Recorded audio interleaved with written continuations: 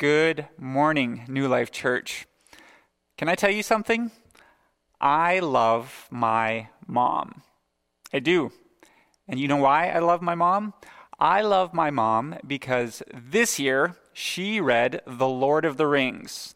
And yes, I love her because she gave me life, but The Lord of the Rings, that's over 1,000 pages. And she read it because it's my favorite book. And because I made her promise to read it if I read her favorite book, which is The Mill and the Floss, which I did. And so Shirley, Mom, I love you for letting me blackmail you into reading The Lord of the Rings, your new favorite book. Happy Mother's Day.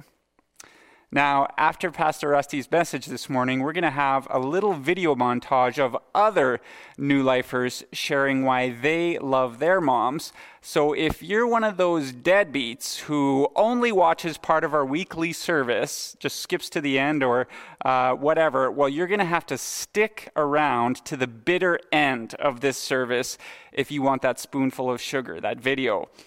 Now, hopefully you can tell when I'm joking. But which part was I joking about? On to our announcements. This Tuesday, May 12th at 7 p.m., we begin a new online Bible study led by Howard Moore, who will be taking us through the book of Ruth each Tuesday evening. You can head over to newlifestonewall.com or use the church app to get more info and sign up. And in order for us to keep our online study secure, you really do need to sign up ahead of time so that you can get the password for those studies. Now, speaking of online studies, James has senior youth Bible studies going on Wednesdays at 7:30 p.m., as well as junior youth Sunday school at 9 a.m. Sundays, and senior youth Sunday school Sundays at 7 p.m. If you want to join any of those studies, just email jamesnlc@mymts.net. Man, I love that guy. We're lucky to have him. On Thursday evening of May 21st, Pastor Rusty will be hosting a membership class. That's for anyone who's interested in becoming a member of our church, or maybe not interested in becoming a member, but anyone who has an interest in the biblical rationale for becoming a church member.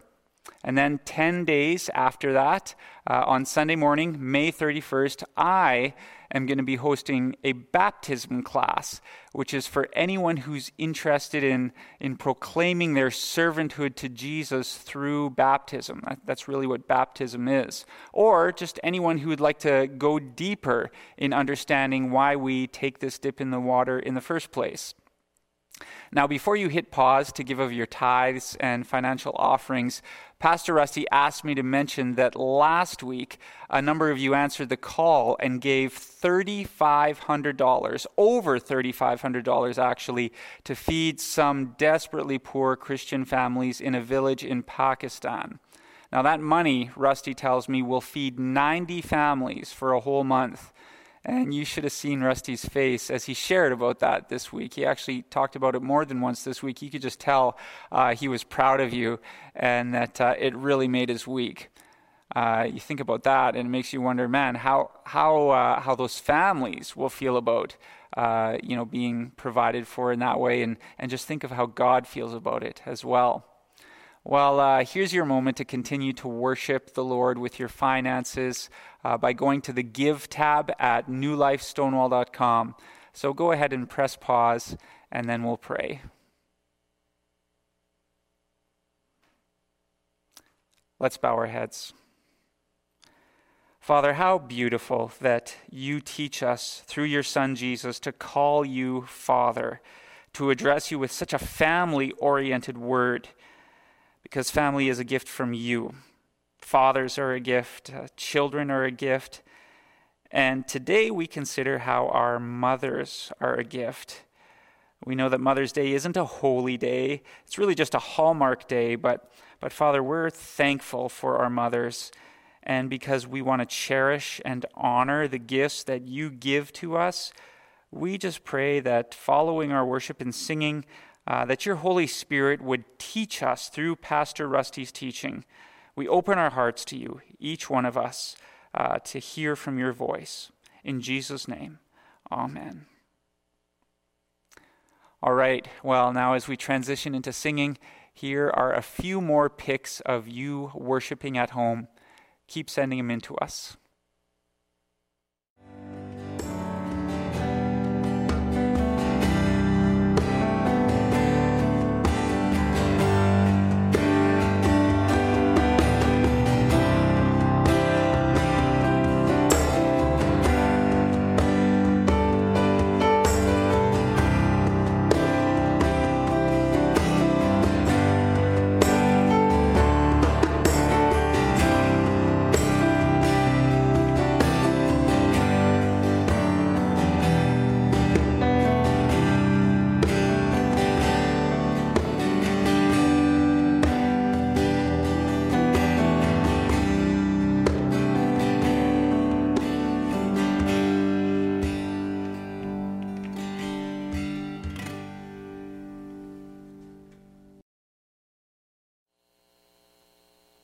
Well, good morning, New Life Church. Thank you so much for joining us this morning.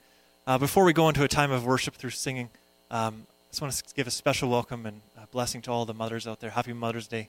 Here are some scripture as words of encouragement. In Proverbs 31, it describes what a godly mother is like. Verse 25, it says, "Strength and dignity are her clothing, and she laughs at the time to come. She opens her mouth with wisdom, and the teaching of kindness is on her tongue. She looks well to the ways of her household and does not eat the bread of idleness. Her children rise up and call her blessed, her husband also, and he praises her." What encouraging words there. And something that I've been talking with my wife, what she considers to be joyful as being a mother is found also in 3 John verse 4. It says, "I have no greater joy than to hear that my children are walking in the truth." We're so thankful for Scripture. Why don't you join us in a few songs together?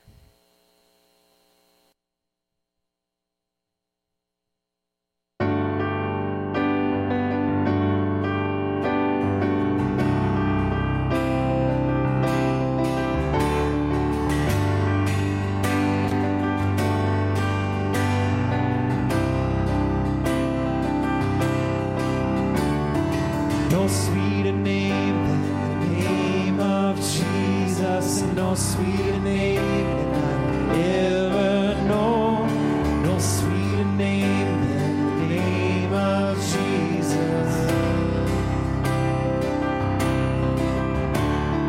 No sweeter name than the name of Jesus, and no sweeter name that I ever known. No sweeter name than the name of Jesus. You are the life to my heart and my soul. You are the light to the darkness around me. You are the hope to the hopeless and broken. You are the only truth and the way.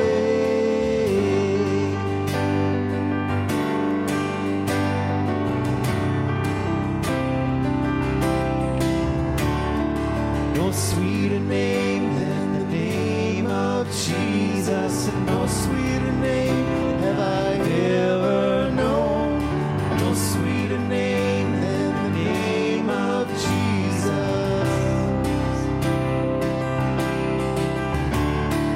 No sweeter name than the name of Jesus, and no sweeter name have I ever known.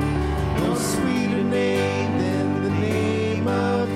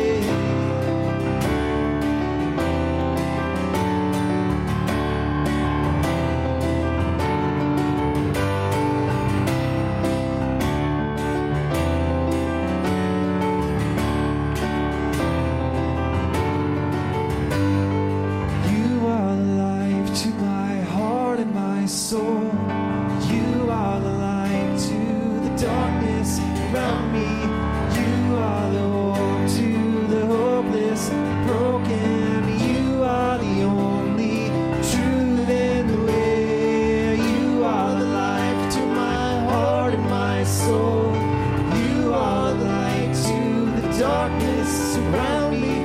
You are the hope to the hopeless and broken. You are the only truth and the way.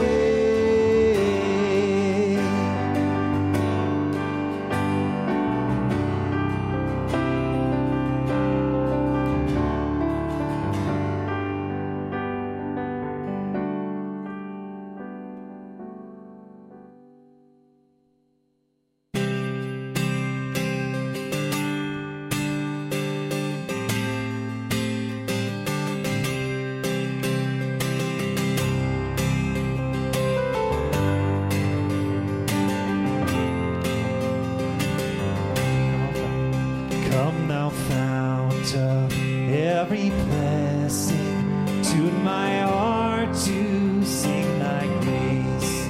Streams of mercy never ceasing, call for songs of loudest praise. Teach me some melodious sonnet, sung by flaming tongues above. Praise the mount I'm fixed upon it, mount of thy redeeming love.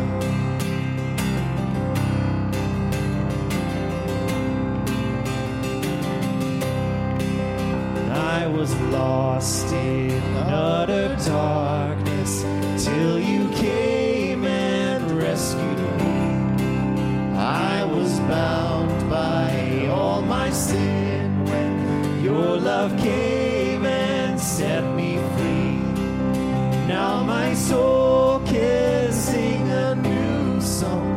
Now my heart has found a home.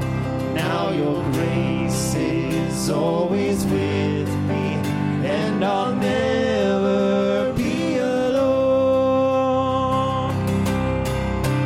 Come thou fount, come thou King, come thou precious Prince of Peace. Hear your bride, to you we sing.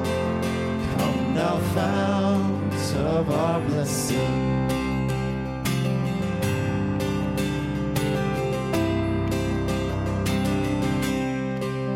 Oh, to grace, how great a debtor daily I'm constrained to be.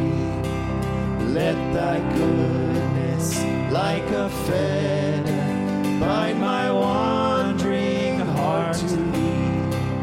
Prone to wander, Lord, I feel it. Prone to leave the God I love. Here's my heart, Lord, take and seal it for thy courts above. Come thou fount, come thou King, come thou precious Prince of Peace. Hear your bride, to you we sing. Come thou fount of our blessing. Come thou fount, come thou King, come thou precious Prince of Peace. Hear your bride, to you we sing. Come thou fount of our blessing.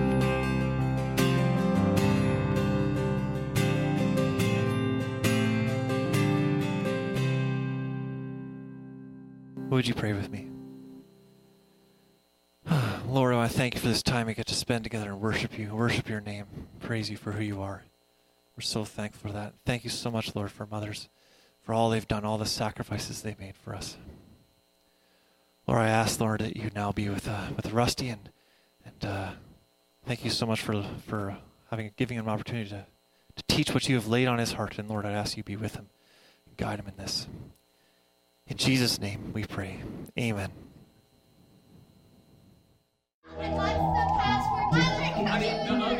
What's the password to the computer? My Legos are gone! My Legos are gone! I need to know where my Legos are.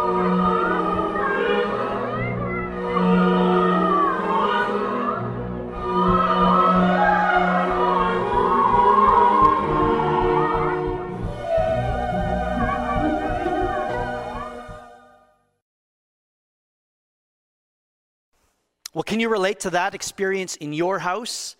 I know we certainly can in the Hildebrand home. Might as well have been recorded actually in our house, especially in these last few months as the kids have been home from school and the demands on my wife's time and energy have been pretty much 24/7. I heard of a few young boys that wanted just to pick out a beautiful bouquet of flowers for their mom. And so they went to the florist and found this perfect arrangement, which they proudly presented to her. On the front of it, there was a banner that said, "Rest in peace." And they said, "Mom, we just thought of you. We thought this would be perfect for you because you're always telling us how you could just use a little peace so that you could rest." I know when I ask my wife, "Hun," and I don't ask her often enough, but, "Hun, what is it I can do for you? How can I help you?" The most common answer I get is, "Rusty, could you just take those kids somewhere else for a long time so that I can have a rest?" Well, happy Mother's Day, moms. Welcome here, New Life Church. Glad you're able to join us this morning on this day when we celebrate motherhood. We celebrate our mothers, and I know a few of you watching your moms for the very first time. This Mother's Day, which is really cool, thinking of Kelsey Jansen and Kayleen Reimer, and there's maybe a few others that aren't even coming to mind. I also want to congratulate Tim and Jessica Hayduk. They just welcomed their twin baby girls, April and Alora, into the world 2 days ago on Friday.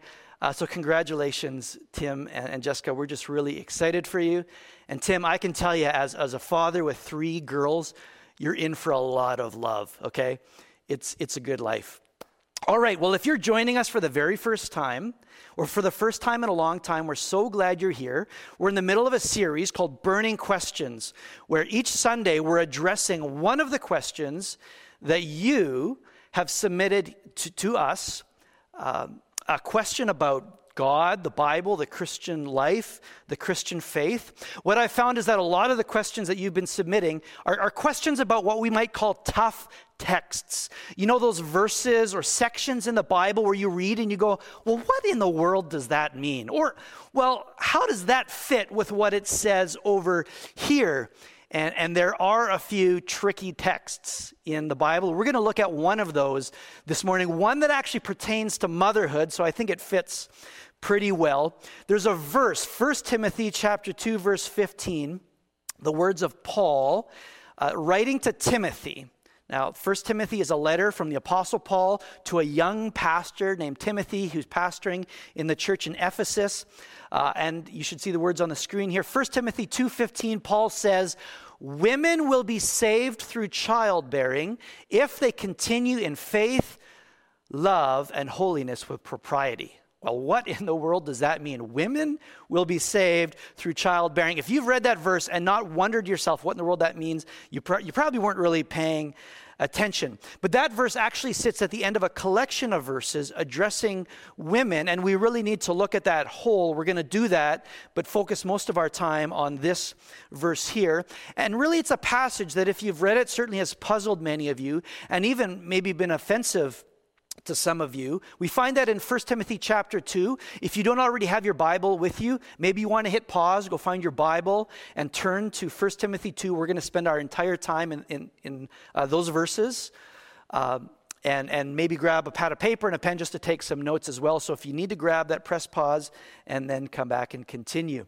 All right, open to 1 Timothy chapter 2. We're going to look at verses 8 to 15 together, but let's just read it through and then we'll look at it more carefully. 1 Timothy 2, starting at verse 8. Paul says, "Therefore I want the men everywhere to pray, lifting up holy hands without anger or disputing. I also want the women to dress modestly, with decency and propriety, adorning themselves not with elaborate hairstyles or gold or pearls or expensive clothes, but with good deeds, appropriate for women who confess to worship God. A woman should learn in quietness and full submission. I do not permit a woman to teach or to assume authority over a man. She must be quiet. For Adam was formed first, then Eve. And Adam was not the one deceived.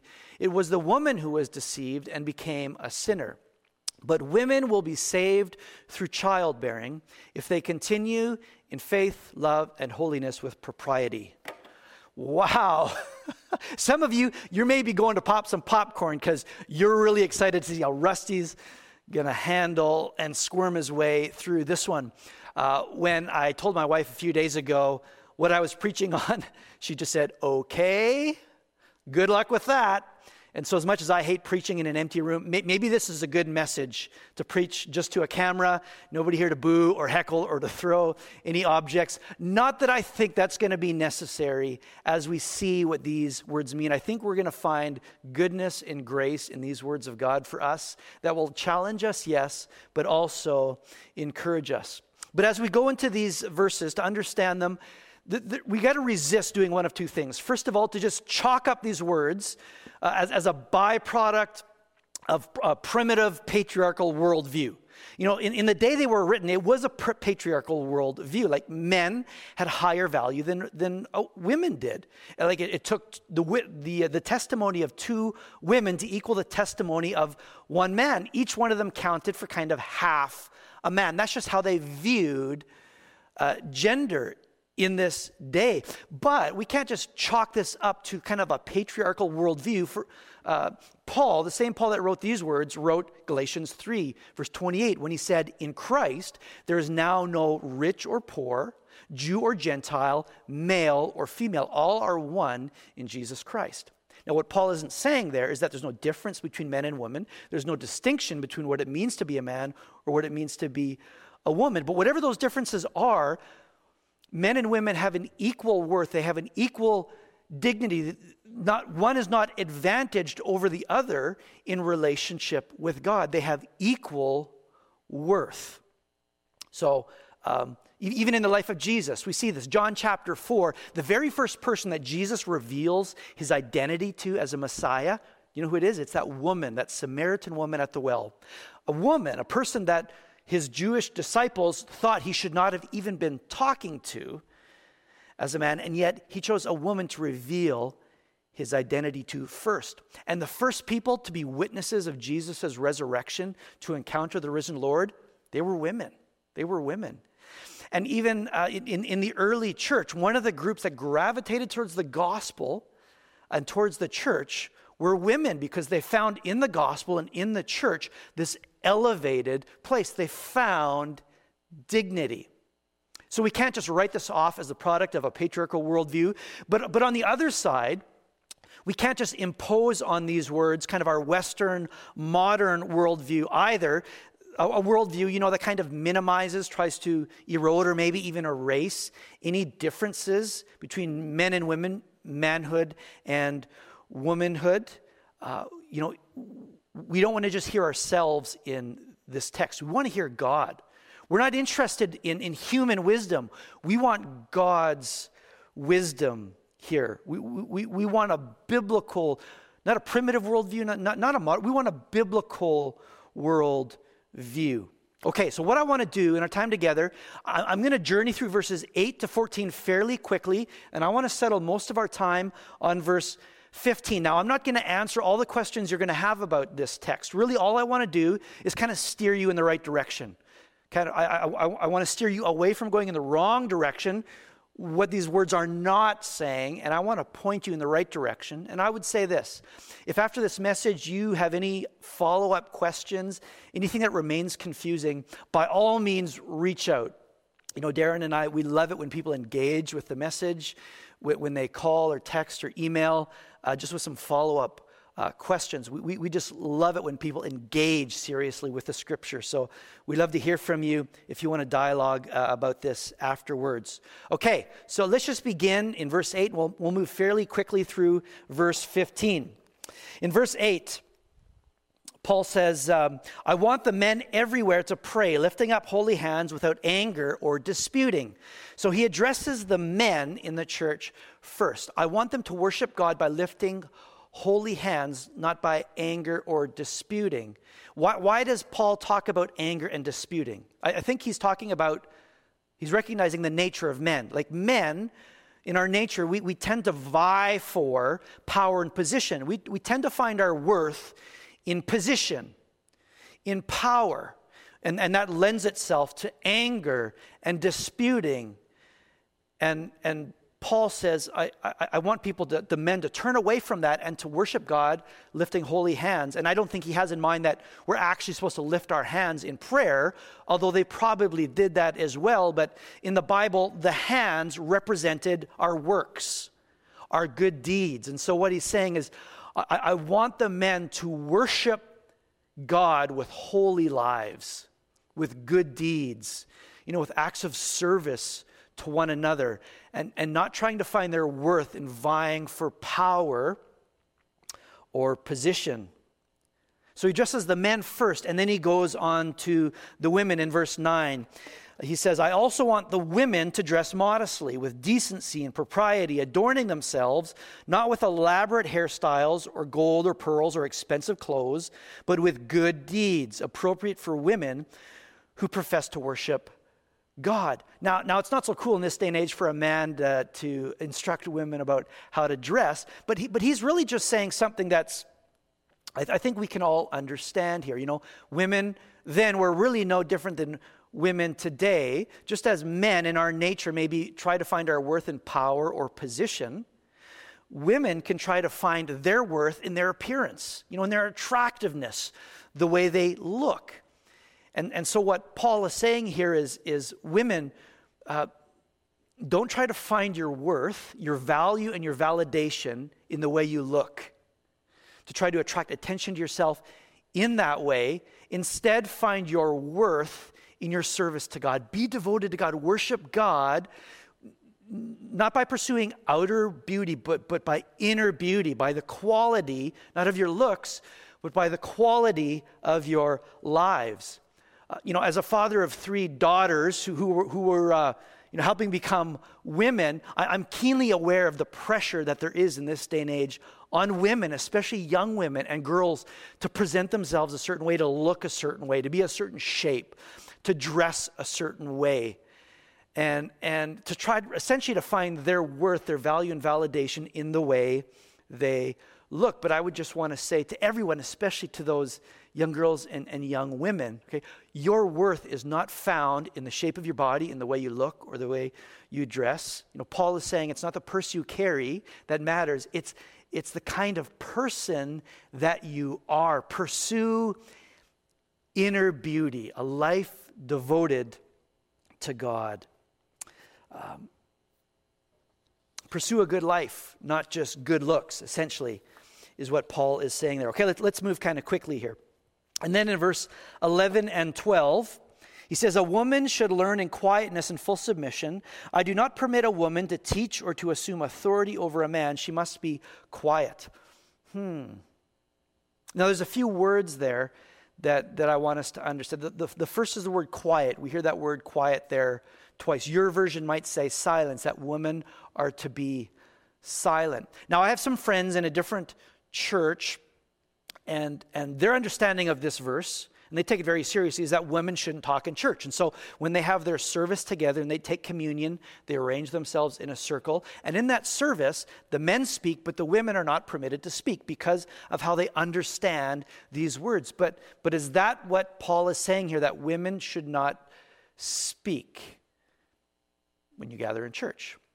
Well, I don't think so, because look a few verses earlier in chapter 2, verse 2, Paul says, live peaceful and quiet lives in all godliness and holiness. That's instruction for everybody in the church, men and women, young and old. Live peaceful lives, peaceful and quiet lives. So that's that same word, live a quiet life.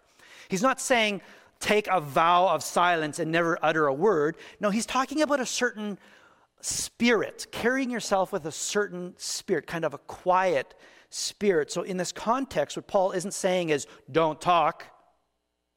What he's saying here to women, particularly in this instance, is have a spirit that respects and honors the leadership that God has given, has entrusted to the men, that he has called to oversee the church. So to live a quiet life, to be quiet means to not speak in a way that compromises or undermines or demeans or diminishes the authority or the leadership that God has given to the leadership in the church and in the home, to the men in church and to the husband in the home. So that's what that means by quiet, okay? It's talking about a spirit, not that you don't say any words. And then another key word there is teach. He says to the women, he says, learn, but don't teach. Now, this, again, is not a blanket prohibition on teaching, not at all, because at other times we have the instruction for women to teach and to train, okay? So just as there was a certain kind of talking that Paul had in mind, so there's a certain kind of teaching that Paul has in mind here. And he says that women are not to teach as one exercising authority over a man. What does that mean? That women are not to teach in a way that exercises authority over a man. Now maybe we're just to understand this kind of within the cultural context of that time and that place. You know, women had been emancipated in their lives before they came into the church. Many of whom had received no education, no learning, because they were women. And so maybe what Paul is just saying is, women, before you get to that point where you're not able to teach, you just need to learn. You need to kind of catch up. You haven't had all that opportunity. Learn first, and then at some point, maybe you can teach. Is that what he's saying here? Is this just kind of a cultural context?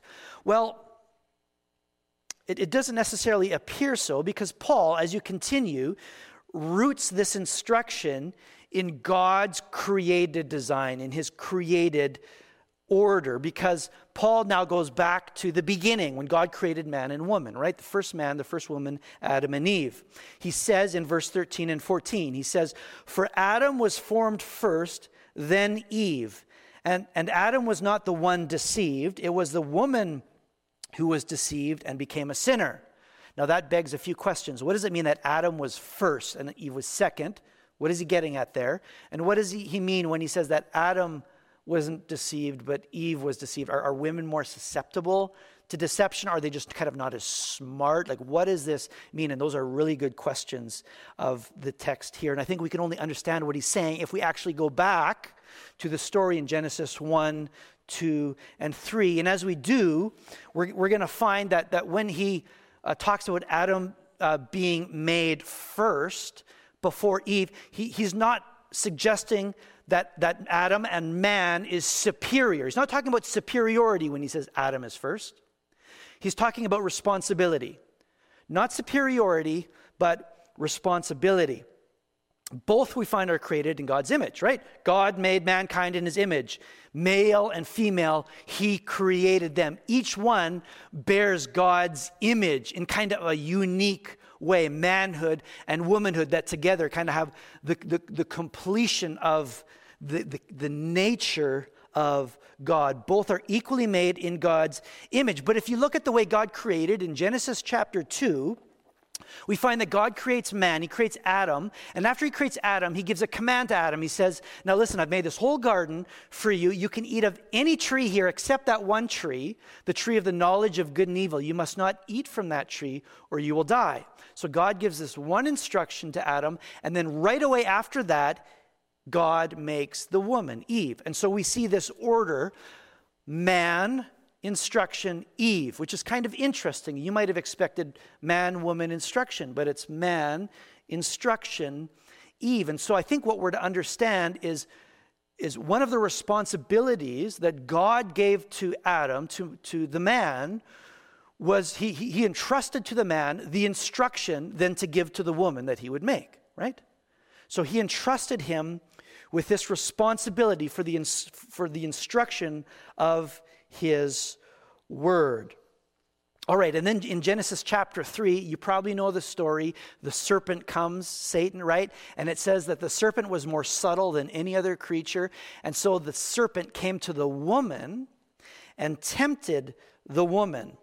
And so there's a few things that are kind of interesting in this story. First of all, that Satan, because he was subtle, goes and he speaks not to Adam, he speaks to the woman. That's the first thing we need to note. He doesn't speak to the man.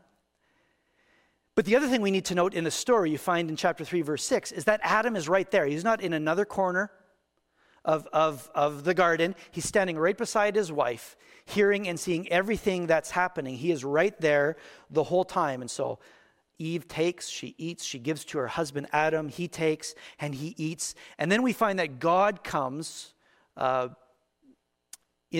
look for them for an accounting of what's happened. And who does God come looking for? He comes looking for Adam, right? First. And he comes to the man and he says, where are you? What have you done?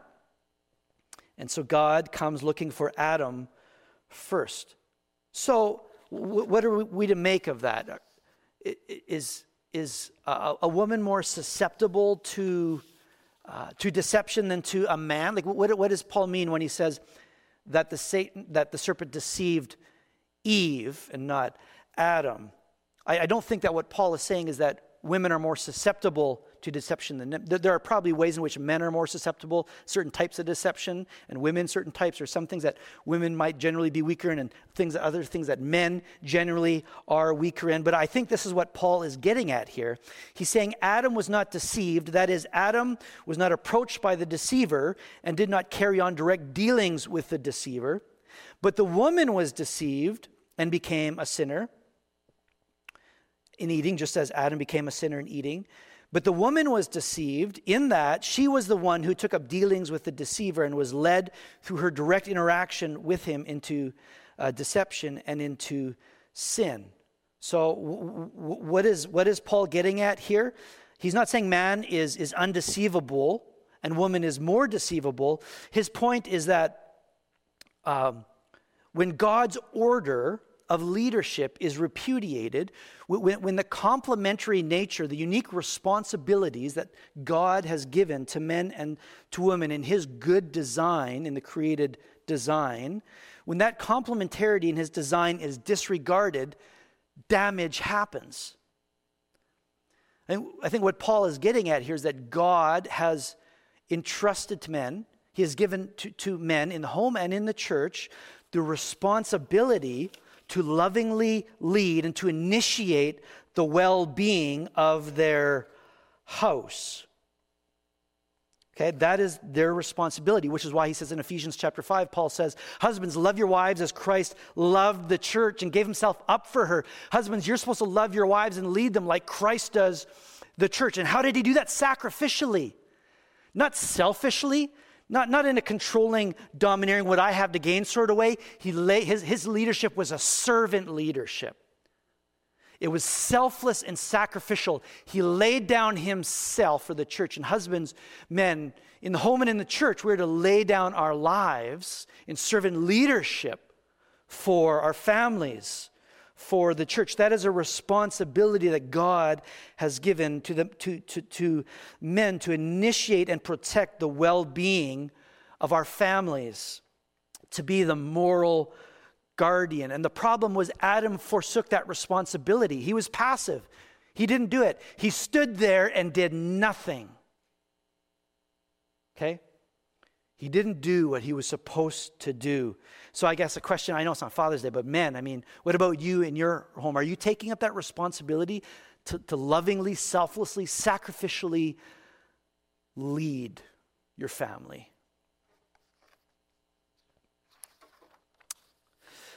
There's a lot more that could be said there, but that leads us now to verse 15, when after talking about the responsibility then of the men to provide this sort of leadership in the home and in the church, Paul says in verse 15, women will be saved through childbearing if they continue in faith, love, and holiness with propriety. Women will be saved through, in what way does childbirth save a woman? That really is the question kind of the sermon. What does that mean?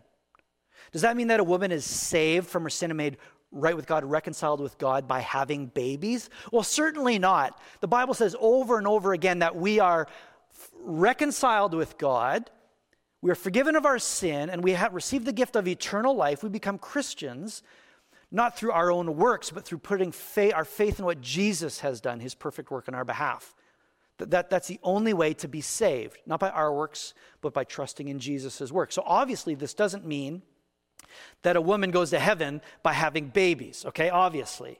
Well, does this mean that motherhood then maybe is the mark, is kind of the marker of spiritual success in life for a woman, like that's her number one purpose, that's her number one duty. You know, there were people that thought that way. You look in the Old Testament, the greatest curse for a woman was barrenness, the inability to bear children. Like that was the worst curse. Why? Because that was failure. Her number one purpose, duty, goal was to have children, right? To have a family. Is that what this means? That like that is the number one marker of spiritual success, to be pregnant and barefoot in the kitchen? Well, fortunately, women, the answer is no, of course not, because this same Paul who's writing was a single man who elsewhere talks about the value of singleness and even encourages men and women who are single to see it as a calling.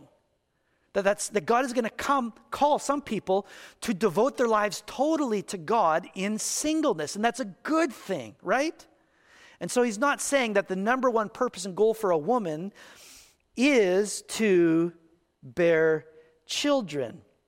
Singleness has value, spiritual value, because our lives are about being devoted to God. So what does this mean then?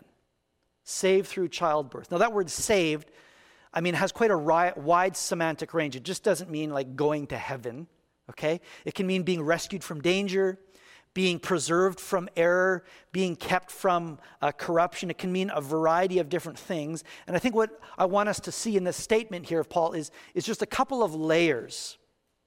I think there's a couple of things going on here. And to kind of see that first layer, we got to go back to Genesis chapter 3, just after man and woman has fallen into sin and God has come for an accounting, and he kind of pronounces judgment on mankind and on the serpent. We find this in Genesis chapter 3, verse 15. Now, God is talking to the serpent. He says, I'm going to put enmity between you and the woman, between your offspring and her offspring. And he, that is the offspring of the woman, will crush your head and you will strike his heel. Now, in church history, this has been called the proto-euangelion, which is Greek. That means the first gospel. Here we have the first glimpse about God's plan for redemption. And what does he say first about this plan to reverse the curse of sin, to restore relationship with God? He says it's going to involve offspring from the woman. Offspring from the woman. And so, Paul in Galatians chapter 4, verse 4 says this, in fulfillment of that promise back in Genesis 3:15. Paul says, Galatians 4:4, he says, when the set time had fully come, God sent his son, Jesus, born of a woman, born under the law, to redeem those under the law, that we might receive adoption to sonship. God sent his son. God enacted his plan of salvation through a woman. Now just think of that. Just think of what that means, that God's plan of salvation required a mom. That's what that means. Okay? That a mother was an essential worker when it came to God's plan for salvation. Have you ever thought of it that way? Have you ever really thought of Mary's role in this? How amazing it is that God, in saving the whole world, needed a mother. And so he comes to this woman, just an ordinary woman, devoted to God, a young woman named Mary, and he places God the Son within her womb,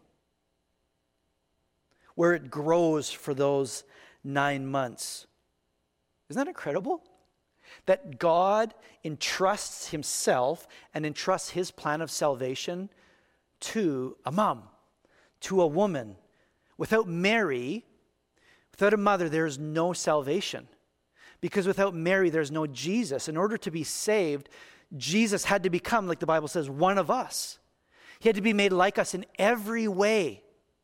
He had to live the total human experience and experience all our temptations. He had to start as an embryo and grow and be born and be nursed and be nurtured and be raised and be taught and trained so that he could become a man, so that he could die on the cross for your sin. Okay? He had to be born. Salvation needed a mom in order to have a perfect Savior who could perfectly account for our sin. God entrusted himself to women. And so at Christmas, we sing that God abhorred not the virgin's womb. I think that's pretty remarkable. And I've never really thought about it that way. God's plan of salvation required a mom. And Mary wasn't just a rent-a-womb, so to speak. Just a surrogate. Hey, you do your thing for 9 months and then give me that baby. She wasn't just a womb for God. Like when Jesus was pushed out of her body in pain and agony, he didn't just go, all right, thanks a lot, Mary, I can take it from here. No, Jesus was just this helpless little baby like any other who needed constant care, diapers being changed so many times, crying through the night, needed to be consoled, needed to be comforted, needed to be nursed day after day, month after month, year after year. Okay, needed to be fed, needed to be clothed. And so Mary, over those years, does the work of motherhood, right? She raises and nurtures and trains and cares for and nurses Jesus. Like, how important was that role? Like, how important was that? I mean, she could have neglected all of that, and then what would have happened? No salvation. And it would have been hard for me. I don't think it was just a normal experience, normal mom with all the good, the bad, and the ugly that came from that in raising Jesus. But others would have seen Mary and Jesus and just seen a run-of-the-mill mom. But Mary knew, she didn't know exactly who her son was. He was God the Son. But she knew that he was a very special person, had a special place in God's plan. And Mary knew that, and I'm sure she was keenly aware of that, and she reminded herself of that often through the trials of motherhood, that what she was doing was very significant. Can you imagine kind of the importance that would have brought to her work, that she was in nursing and nurturing and feeding and clothing and changing and training this baby and this little boy, that she was raising the Messiah? What importance would that have brought to all of the mundane things that came with motherhood? I mean, to me, as I think of that, I think, wow, that just really elevates the importance of motherhood. God needed a mom to bring salvation into the world. I think that's one way of God saying, hey, motherhood is important. It's important. And so when we hear that women will be saved through childbirth, I think that's the first thing we might hear there, right? Like that it was the childbirth of Jesus that God needed and used motherhood to bring salvation, to save us from our sin. So I think that's one layer there. But then there's another layer. I don't think Paul is just talking about the childbirth, that one mom and that one child. I think he's talking about women and childbirth in general, and not even just childbirth, but what childbirth represents. There's a figure of speech called a synodoke, which just means when you use a part to represent a whole. So if you were to say, all hands on deck, or would you give me a helping hand, the hand, it doesn't just refer to a hand. The hand refers to the whole of the body and the whole of their work, right? All hands on deck, give me a helping hand. The part represents the whole. And I think that's what's happening here when he says women will be saved through childbirth. What does childbirth represent? It's more than just giving birth to a child, right? Childbirth is the one distinctly female thing. Men cannot do this. No matter what they try to tell you in 2020, men cannot have children. Okay? This is something that God has designed women for in their bodies and in their nature, to bear children. So this is the distinctly female thing. And so childbirth here, I think, represents everything that goes into raising a child, rearing a family. It kind of represents the domestic life. I think that's what Paul is getting at here. It represents the domestic life, the domestic responsibility. What Paul is saying is that a woman will be saved from deception by embracing the role that God has given them in this way, in this, we might call it the domestic realm. Not resisting it, but seeing it as sacred and significant, a calling and a role that God has entrusted to women. They will be saved from deception when they embrace the sacred, significant role. Now, what is this deception that they are saved from? Well, I think that deception is for women to find their true significance and worth outside the house. Like true significance, true worth, true value, and validation has to be found outside the home, in the marketplace, in the workplace. The deception is to think that the home is the lesser thing and out there is the greater thing, okay? Like just as Paul had said earlier, that true significance and value is not found in the outer appearance, but in the inner beauty of one's life. I think what he's saying here too is that women's true value and worth doesn't have to be found on the outside, out there in the workplace. That can be found in the home. So there's a couple things that I'm not saying, and Paul isn't saying here. Just as Paul wasn't saying a person can't wear makeup or nice clothes or do their hair, that's not what Paul meant. He meant not to find one's worth in that, okay? So just as Paul didn't mean to say that you couldn't wear makeup and nice clothes and have a nice hairdo, so Paul isn't saying here that it's wrong to have a career. Okay, many of you, you're working women. My wife, she's nearing the end of her 1-year full-time course, and then she's going to become a counselor, and she's going to open up her own practice and start her counseling career later this year, and we're really excited about this. She's raised these girls and kind of dressed themselves now, and she's kind of thinking what next, and she feels like God is calling her to this career, to this ministry. And we think that's a calling from God, and I'm excited about what that's going to look like. So what Paul isn't saying here is that it's wrong, obviously, to have a career or to work outside the home. Not at all. Not at all. And what he's also not saying is that a woman has to have children in order to be significant. Okay, in order to do what God has made them to do. That's not what Paul is saying either here. Some of you, you're not married, and you don't have children yet, or maybe ever. You don't have marriage and motherhood.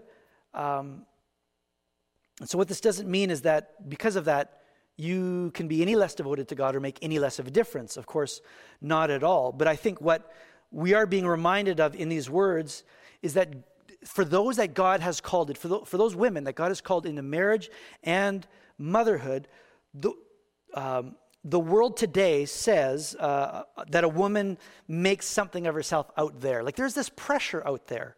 I see it, I hear it, I'm sure you women do as well, that there's this pressure to be productive, to be something, to make something of yourself, aka out there, career job. That's the thing that's truly important, truly of value, truly of significance. That's where you have to find value and validation out there. And so in today's day and age, some even speak of all that comes with childbirth, like the way God has made a woman's body as like a burden instead of as a gift, right? Like having menstruation, having a period, and then menopause later in life. And then when you have a baby, the impact that has on your body, and then nursing, and all that comes with being a woman, being designed by God to be able to do this incredible thing, to play this role. That's even looked at today kind of as a negative, like that's an obstacle to a significant life,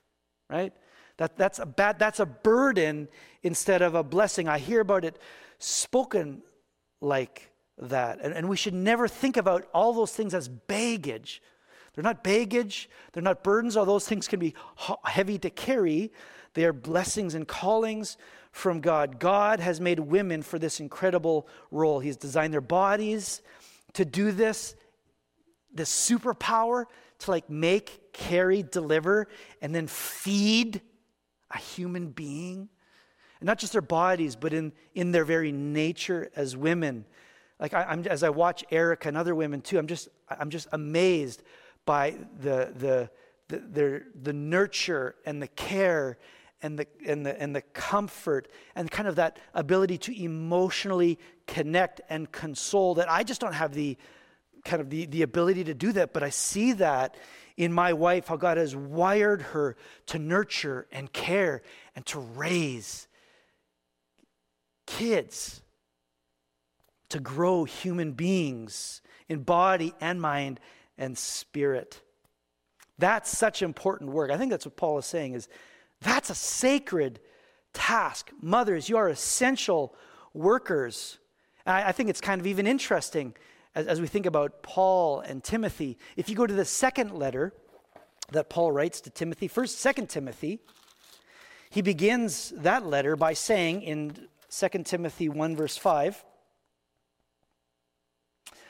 he says to Timothy, I'm reminded of your sincere faith, which first lived in your grandmother Lois and in your mother Eunice, and I am persuaded now lives also in you.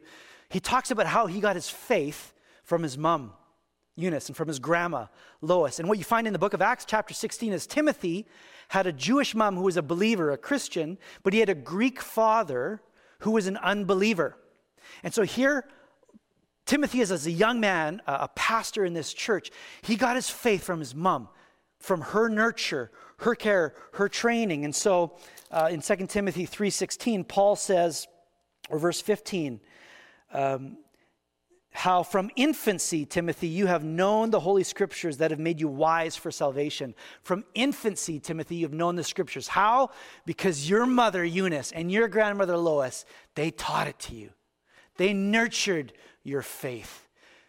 They showed you what it meant to follow God, right? That was the work of the mother. And Timothy was who he was because of the work of the women in his life, because of the work of his mother. You know, there's a movie called The Big Fat Greek Wedding, which some of you will know. When I was newly married with Erica, we didn't have cable.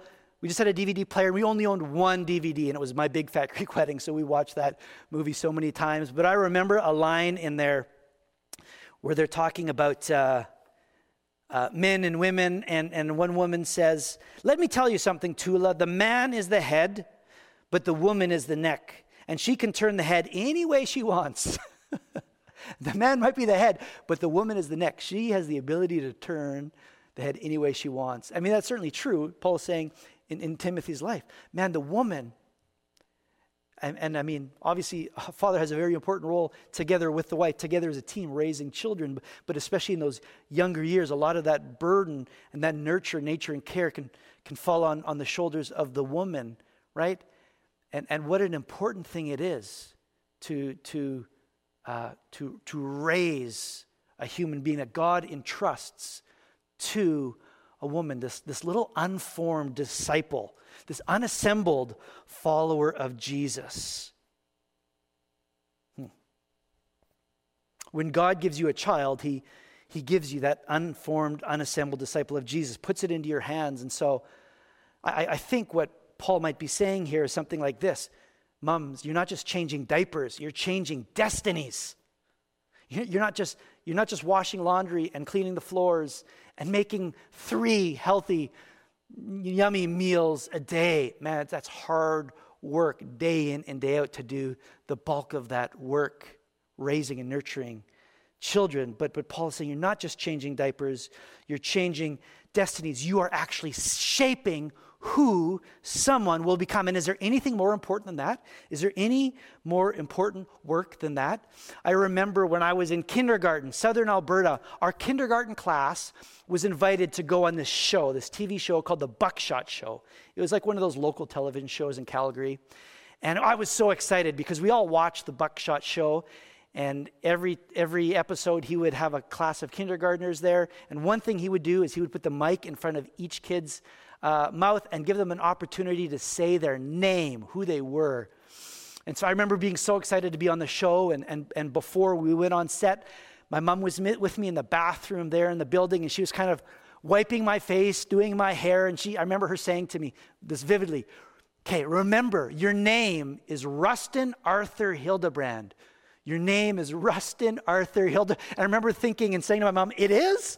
I didn't actually know my name was Rustin Arthur Hildebrand. I just thought I was Rusty.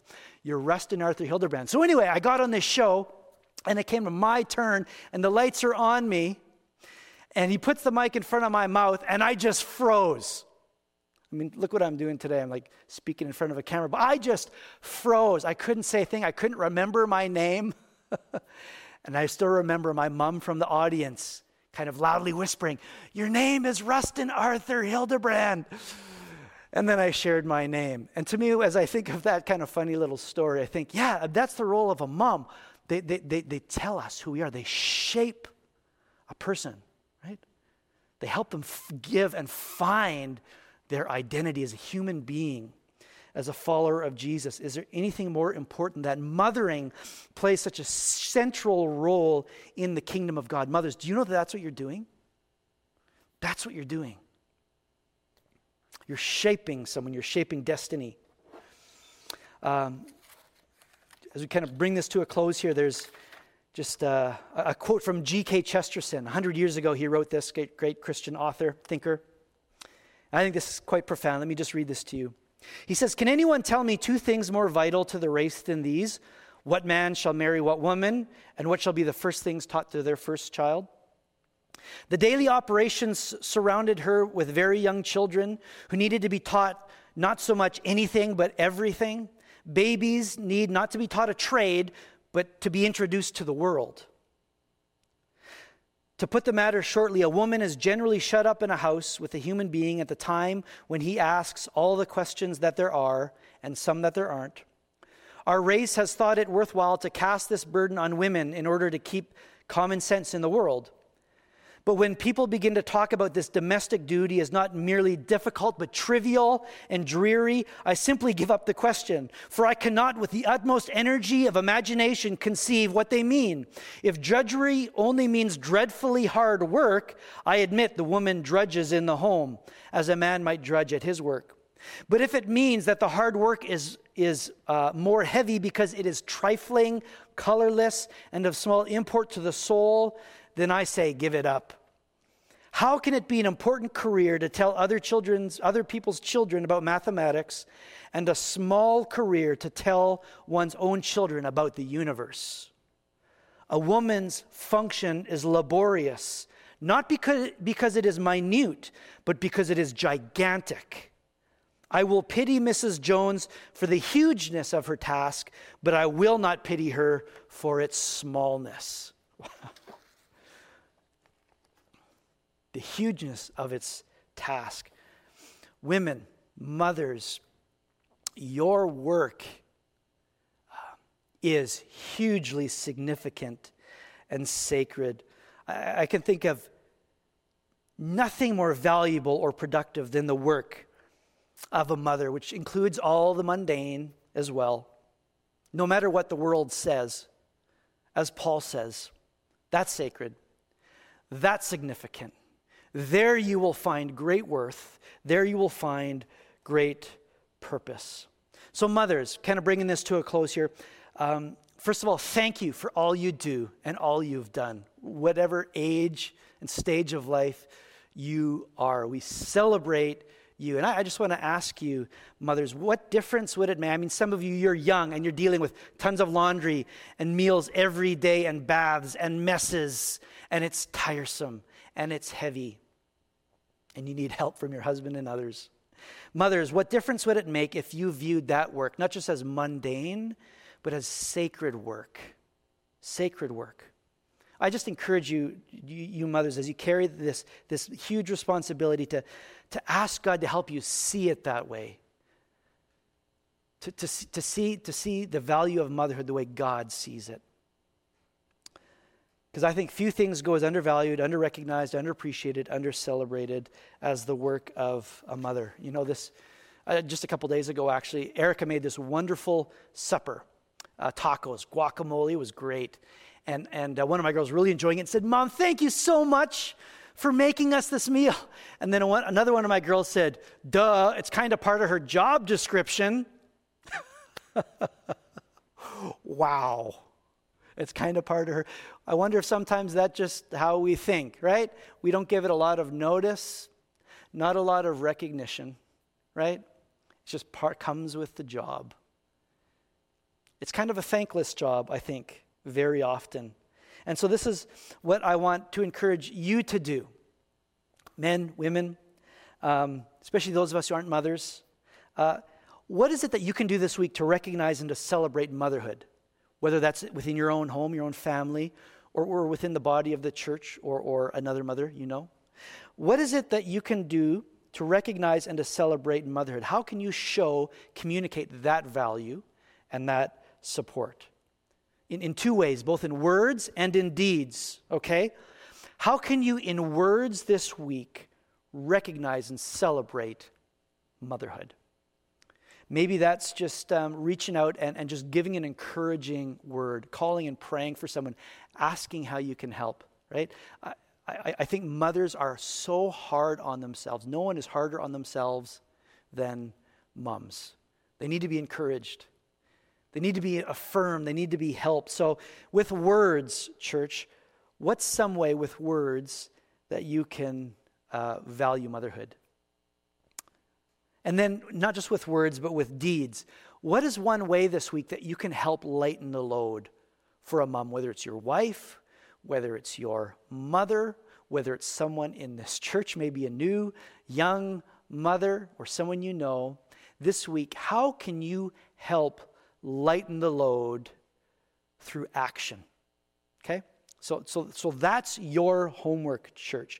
How can you celebrate motherhood and through both word and deed this week? Because, my gosh, motherhood is important. God says so. God says so. So, just in a moment, we're just going to see some of us here in the church kind of sharing our love and our affection, why we love our mothers, before the team closes us with one final song. And then just enjoy the rest of your Mother's Day. Honor your mothers well. But before we see that little video and before we worship with one final song, why don't we just pray and just commit ourselves to God as we go forward into this week. Let's pray.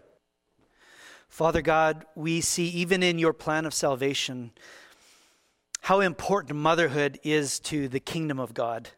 So we thank you for your wisdom, Lord, in creating the family, in making motherhood, and for giving us mothers. God, we thank you for our moms, all they've done for us, all they do for us. I just pray for all the moms right now, Lord, that are listening, Lord, that you would just give each one a renewed sense of purpose and significance in their task, Lord, that you would just sustain them as they carry this huge responsibility. And for the rest of us, Father, might you just show us how we can support the moms in our lives this week and beyond. In Jesus' name, amen. Well, church, why don't you stand and join with me in reading the all caps. We are the church, so wherever you go, Christ goes. If someone asks, what is your church like? Let's tell them, I am what my church is like. If someone asks, what does your church do? Let's tell them, I am doing what my church does. We are the church, and we may be the only contact that someone has with Jesus this week. So though they may not yet belong to the church, we can bring the church to them.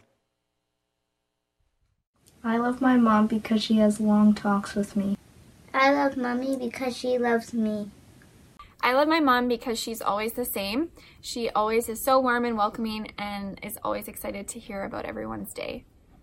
I love my mom because she's like my best friend and I feel like I can talk to her about anything. I love my mom because all my life she has loved me unconditionally. She is now 101 years old and she is still a very important part of my life. And I'm so thankful that I can now care for her. I love my mom because of her unconditional love for me. She always seems to be proud of me. I love my mom because she's like a best friend and she's always there for me. My mom is the best mom. She makes the best cookies. Because I love her. I love Mom because you give me hugging kisses and I love you. I love Mom because you take me to work. I love Mom because she plays games with me. I love my mom because she is so selfless. She takes pride and joy in helping others become the best that they can be.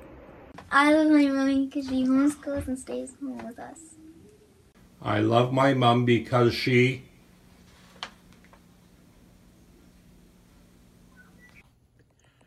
I love my mom because she is caring and a listening ear, and she is a wonderful gardener and musician.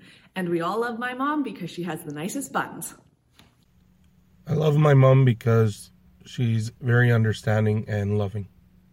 I love my mom because we share the ability to laugh together and have a lot of fun. Thank you so much, Rusty, for that powerful message. Why don't we all join together and sing one last song together?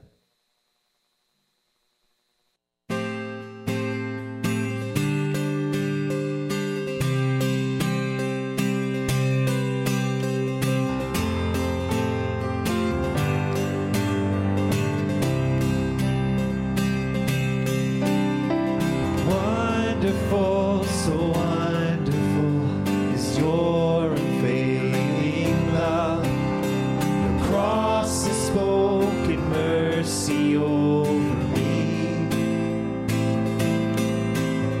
No eye has seen, no ear has heard, no heart could fully know how glorious, how beautiful you are.